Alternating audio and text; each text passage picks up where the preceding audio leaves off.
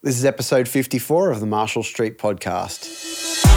You're listening to the Marshall Street Podcast, the home of music industry know-how that will give you the skills to take your career to the next level. Here are your hosts, Bennett Ferguson and Stu Watts.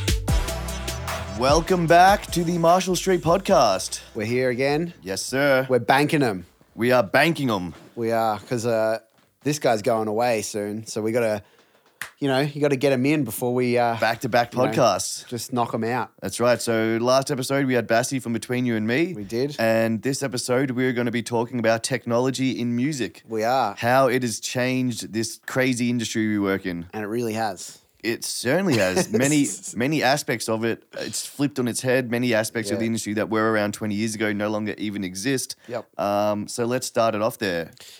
Some of the stuff we're going to be talking about is, things about like the actual technology itself. Yep. Like the availability of options that we have now to use to create. Yep. Things like analytics. Yep. And barrier of entry. The barrier of entry. How that's pretty much eliminated these days. You don't really need that much money to be able to create music that. I think we can start there. Let's start on that one, barrier of entry. 10 years ago, how much money it cost to have the gear to create something. You needed 100%. at least $1,500 just to get started. And even not just the money side of things, obviously the equipment, it was super early in recording technology, especially digital, when it went to digital over analog. So the equipment was so much more expensive, but it was so much more scarce. And then people who knew how to operate it was even scarcer as well. Like it wasn't like you could do it from your bedroom. Yeah.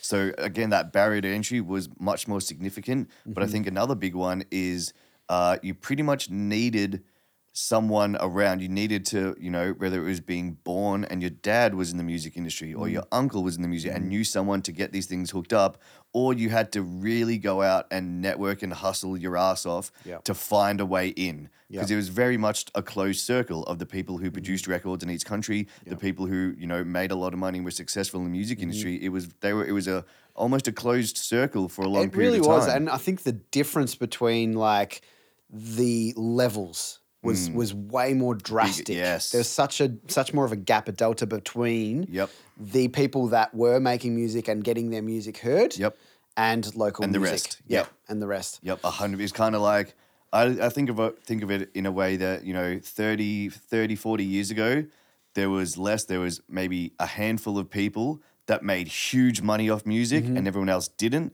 Nowadays, it's kind of swapped where everyone has the option to make medium money. Those standout Justin Biebers and Roys, they are still there, but they're kind of a little bit fewer between. I've said for about 5 years that the superstar is so rare these days. Back in the 90s like and your the Michael early Jackson, 2000s. That's huge and prolific for over a decade. Michael Jackson's Eminem's. Yep. Like, Fred Durst at the time. Yep. Of these scenes, the superstars. We still have them these days. They still exist for sure. You still got Kanye. I guess Kanye was kind of at that point. 100%. I'd say he still is, arguably. But he was at that point, like in terms of 15 years ago. That's when he really started, right? That's when he kicked off. And that was still a thing where superstars existed. Yeah, 100%. And I would say, around 2010-ish is probably when...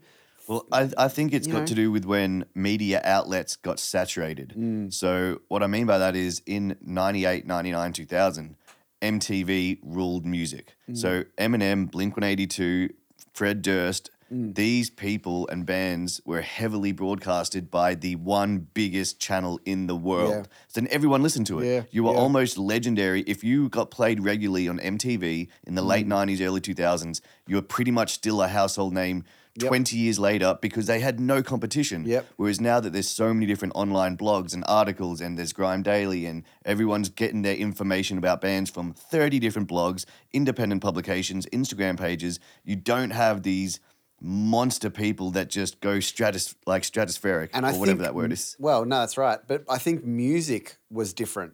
It was way different. It was like music was an unattainable thing. Like if you were a superstar in music, it's like, wow. Now like you said, you can kind of hit limits and you can break through different barriers. There's probably like 10 barriers that you have to break through now Back then it was maybe 3. You know what I mean? And it's like those different levels to some people, that's the superstars. Yep. You know, that they're only on that medium, you know, they're making their life about music, and, you know, they might not be making heaps of money, but people know who they are. Yep. And that's kind of more of the available superstars these days. Yeah. And now it's kind of like not really so much anymore, but the Instagram famous people and stuff like that, they're more of superstars these days. They're the people we're hearing about all the time. Yep. And that's just the TikTok. Yeah, TikTok stars. and I mean, even like, because news these days is kind of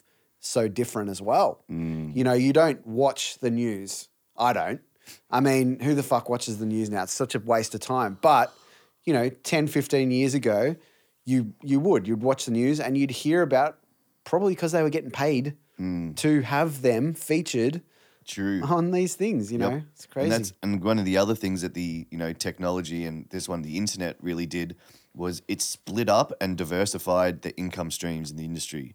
So instead of there being one huge stream of money that went from consumer to record label, and then the record label then got to distribute to the artist and pay for all these wild and extravagant choose who things. they wanted people to see. And the label, like, it was all the money came in one big stream to the label, and then they could fucking do whatever they want with this huge amount of cash. Now it's a whole lot of little streams that go to different people if you're clever about it. Yep. You know, and it's only in a 360 deal or something like that where the label gets to collect all these little streams. So it's like now you have a little off income stream of merch, of, you know, it might be subscription based. It might be something like, I can't, I've gone blank. Yeah. OnlyFans, but from music. Bandcamp. In like touring, physical sales, digital sales, like Merch. all these other little streams, they've now been divided and broken up rather than them being one big channel of money. And it was all controlled. It was all so controlled. It was very specific. They had control over what they wanted people to see, this and that.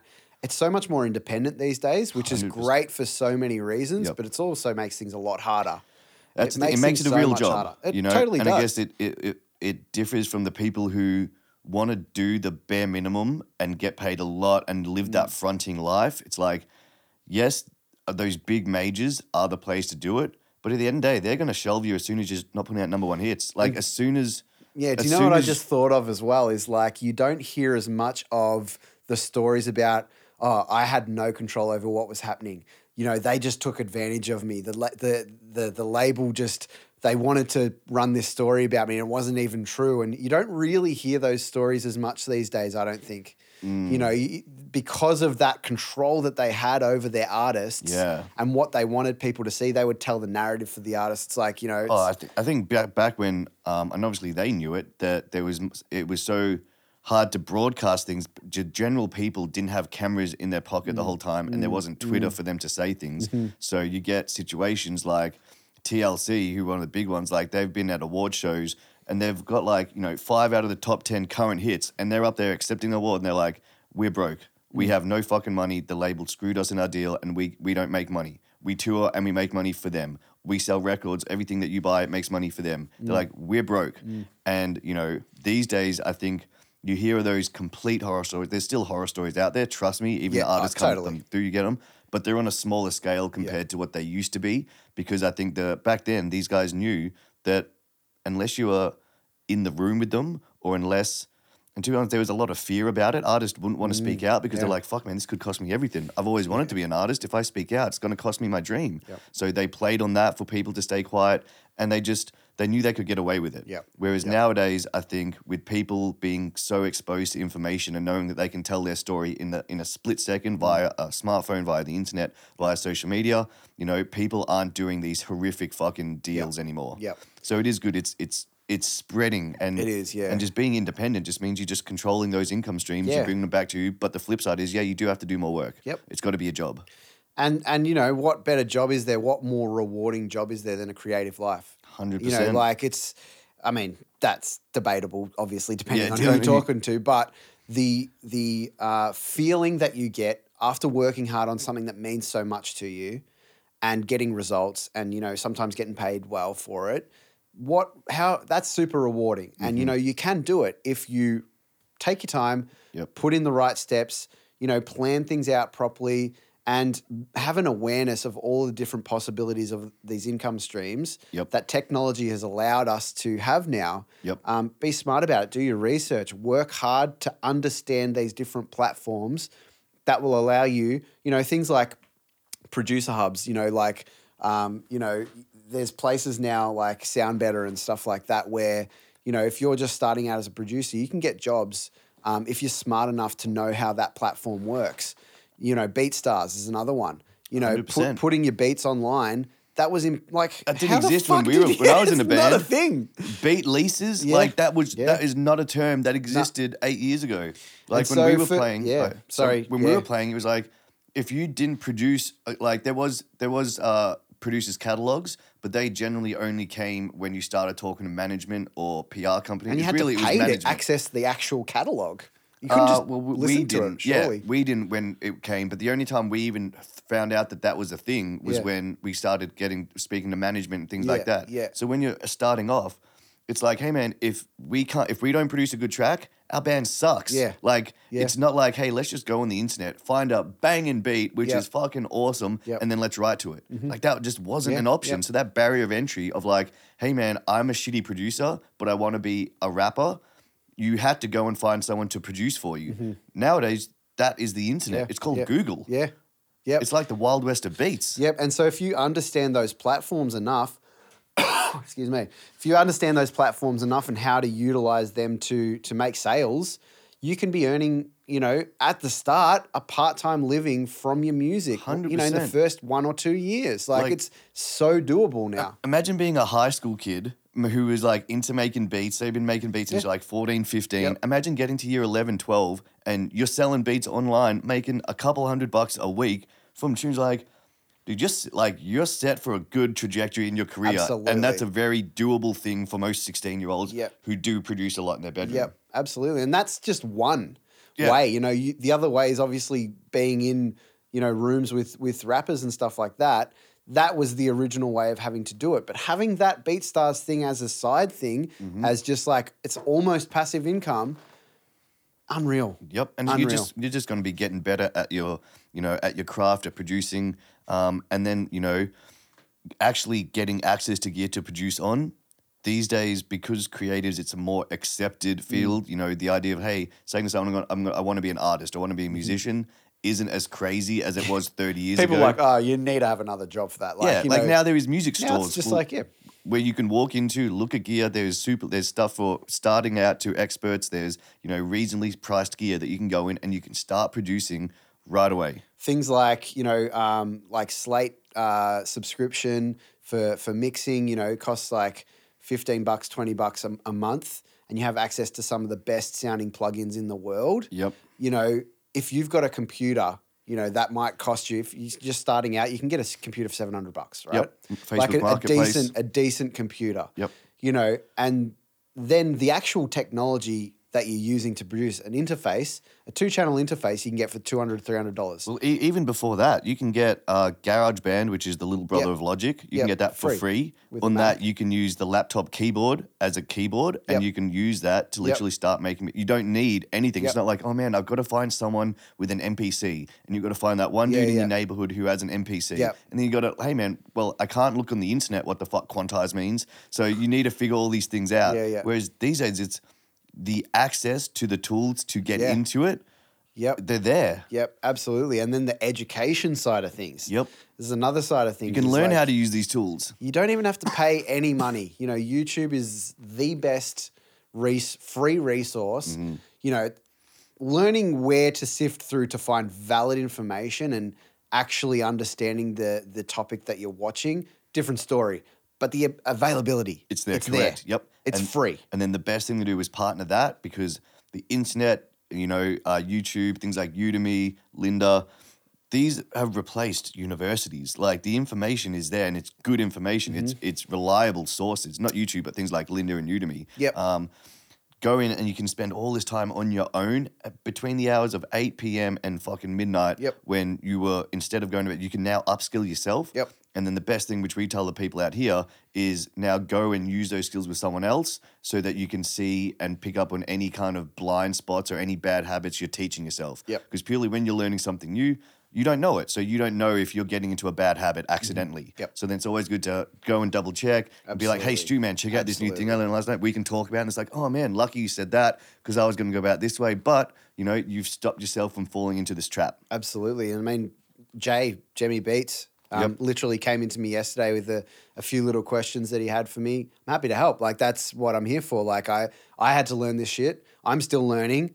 You know, what better way is just to ask a couple of questions. It was, you know, really simple questions. But when you're first starting out, you want to know the right answer. So it's like, you know, that is really crucial to have someone that you can go to find out more information about that you're not scared to ask a question about. And, you know, a place like Marshall Street, that's what we're here for. That's where the knowledge is. Absolutely. And so the barrier to entry, that's a huge... It's gone. It's a huge thing that just doesn't exist anymore. And for anyone listening, if they honestly think there is still a big barrier to entry, it's mentally. You put it in your head to make this thing seem harder than it is when it's really... Like, and even if anyone's like, hey, man, that's cool, I don't have a laptop, you can go to Gumtree, literally get free shit, sell it on Facebook Marketplace, do that for a month, 4 weeks, and you'll get $700 on Facebook Marketplace, then buy a secondhand Mac laptop, and you've now opened the door.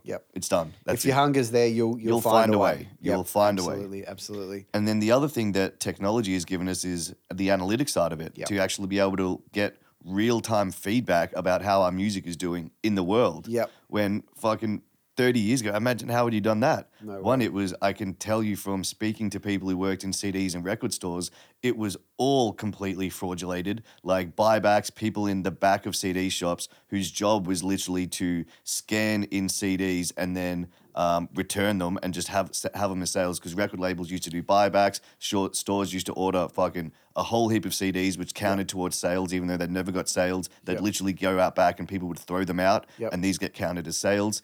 So the ability to get real data and feedback about how your music is going has... And even back then, you'd have to pay some sort of a company who had access to the numbers. You know, even just having those numbers, like, that stuff happened, but then where do you get that information from? You've got where do to you pay find to be a member numbers? of ARIA or RIAA in America. Yep, absolutely. And so that's another thing, you know, you've got it there. You've got Spotify for artists. You've got Apple Music that you can gain access to. And the back end of Spotify for artists, it's great. That gives you live numbers for the first 2 weeks, I think, of a release. So, you know, once you've got that forever. You've got the numbers forever. Oh, no, but I mean, they're live. Like, you can watch it go on. Right. After that, I think they update, like, every day or something. But you can literally watch it live for that start of it. Yes. And it's like, this gives you the real data to go off. It gives you real information. Whether you want to keep your head in the sand and pretend those numbers aren't what they are, or pretend they're bigger than they are, or you don't want to look at them because it's a soft spot and you're like, oh man, I think I'm better than that. That's completely up to you. But the fact that you've got data there and you can actually sit down and go, cool, last release did this release did this, last release, this was my release plan, this one was this. If you want to look at it from that analytical way, you have got all the information to do so to then plan your next one. Now, yes, that is extra work. It is going and looking at numbers and it's spreadsheets and it's having to look. Sometimes it may suck, but it's like, do you want to do this? Do you want the job? I think it's that easily obvious thing of the amount of time that you put into it is what you get back. And so you can say it's a waste of time if you want. That's up to you, but you're not going to get the return that other people that do put the time in and make the effort to do things like, you know, preparing for tours by budgeting, finance, all that sort of stuff, actually looking at where you're getting played so you know whether it's a good place to tour for. All of those little things make such a big difference into how successful the next thing that you do is going to be. And because it also comes down to your attitude to it as well. Totally. If your attitude is, well, I'm not going to do it unless I can really see the benefit myself. It's like, well, one, you never know what's going to benefit you. Your attitude should always be, sweet, well, let's do it. Even if you don't, you'll learn something from it. You'll be better from it. Your attitude towards doing things for it will carry on. Absolutely. And once you've done something, you can have an actual opinion on it. Yeah. You know, people that haven't done something and are making these claims that it doesn't work or this is how you do things. And it's like, you're talking shit. Yeah, yeah. And you're only lying to yourself. People that believe your bullshit as well. So it's like, where's the win there? There's no win there. No. It's purely ego. Yeah, exactly. Never listen to advice from anyone that isn't doing or hasn't done what you're trying to do. Yep. Because it's just their internal opinions on shit. Yep. And then there is also something about humans, unfortunately, where there is people who, when they see you doing something good, if they're lazy in their life or they don't think they're doing it all, they just want to tear you down. Yep. They want to be like, oh man, you know, it makes them for some reason feel smaller or feel more insecure when they see someone going out and chasing it and doing funny things with almost no expectations. You're like, hold on, why are you doing that? I'm not doing that. Yep. And then the other thing I was going to say on analytics is like even curating shows. Now, this is a bit of an extreme example, but Smashing Pumpkins did it. They used the metadata from Spotify to curate a US national tour, and each set in each city was curated to what the people in that city listen to most. So they changed songs each city in their sit list, and it was completely built around the metadata of listeners in that city. Yes, and now not saying that you should do that, but you can. But that's an option. This is what some of the big bands are doing. They're like, fuck, isn't it weird how the West Coast listens to different shit to the East Coast? So it's like, hey, dude, let's respect our fans who provide us with a living enough to go, fuck, man, we're going to play the tracks that you fucking like. We've got all the information that technology has given us today, and we're going to use it to better your experience of seeing us live. And, you know, the other thing, obviously, social media is a huge technological advance. We're not going to talk too much about that. But the analytical side of social media is huge as well. You know, with Instagram and stuff like that, you can see, yes, it might be how much Instagram's pushed a certain post or something like this, something like that, how much you've posted in the last week, or all those things matter, but you still have access to information that might tell you a little bit more about your audience and who's viewing what and who's responding to what sort of posts are getting comments. Try it again, see if you get the same reaction. Try it a little bit differently to see if you get a different reaction. You know, all of these little things that will mean that you can have a better understanding of your audience, which means that you can market yourself more accurately. Exactly. You can see and pick up on trends. Like, again, we'll go back to before technology because we're comparing this. You know, imagine when your band was featured in a magazine. Say back in the day, your band gets in Rolling Stone. It's a mad fucking article, Rolling Stone. Took the time to do it. You don't know who's seen it. No idea. You have no idea about it. You're just like, hey, man, I was in a magazine. Awesome publicity. People see it. You do get, you know, that clout from it. There is no way to measure it. There's zero. You're like, well, I hope people read the article on page 7. How many people use that page as rolling paper? How many people skip past it? You'd have no control over what was put on top of it, below it, what else was on that picture. It's like all of it, it's blindly putting things in. Correct. Whereas these days we can get the feedback from it. Yes. And so, of course, these tools like Instagram and stuff are free. That is a kind of way to know that you're not going to have complete control over how it's shown to people. Even if you're paying for an ad on Instagram or Facebook or something like that, you don't have control over exactly who it goes to. You might have be able to put in these little, you know, I want it to be shown in Melbourne to people, 18 to 24 or something like that. You still don't have complete control over it, but Instagram's free. You know, you need to understand that and stop talking shit about things and complaining about things, which is another podcast that we're going to do in the future. But, you know, you can't complain about something that's free that didn't exist 10 years ago, 15 years ago. Utilize it for what it is good for. And another huge thing, DMs. Yeah. That is something that exists on Instagram. You can get into a DM and have a chat with someone that you respect, that you like their music with, that you want to have a feature on. You can start that conversation. Didn't exist 15 years ago. Crazy. Unbelievable. So, I mean, technology's changed the game, and it always will. It will continue to. You just have to find a way to utilize technology to benefit yourself. And, you know, it's not even just for creating music. It's for the extra things that you do as everything a in musician. life. Like, I'll break it down kind of this way.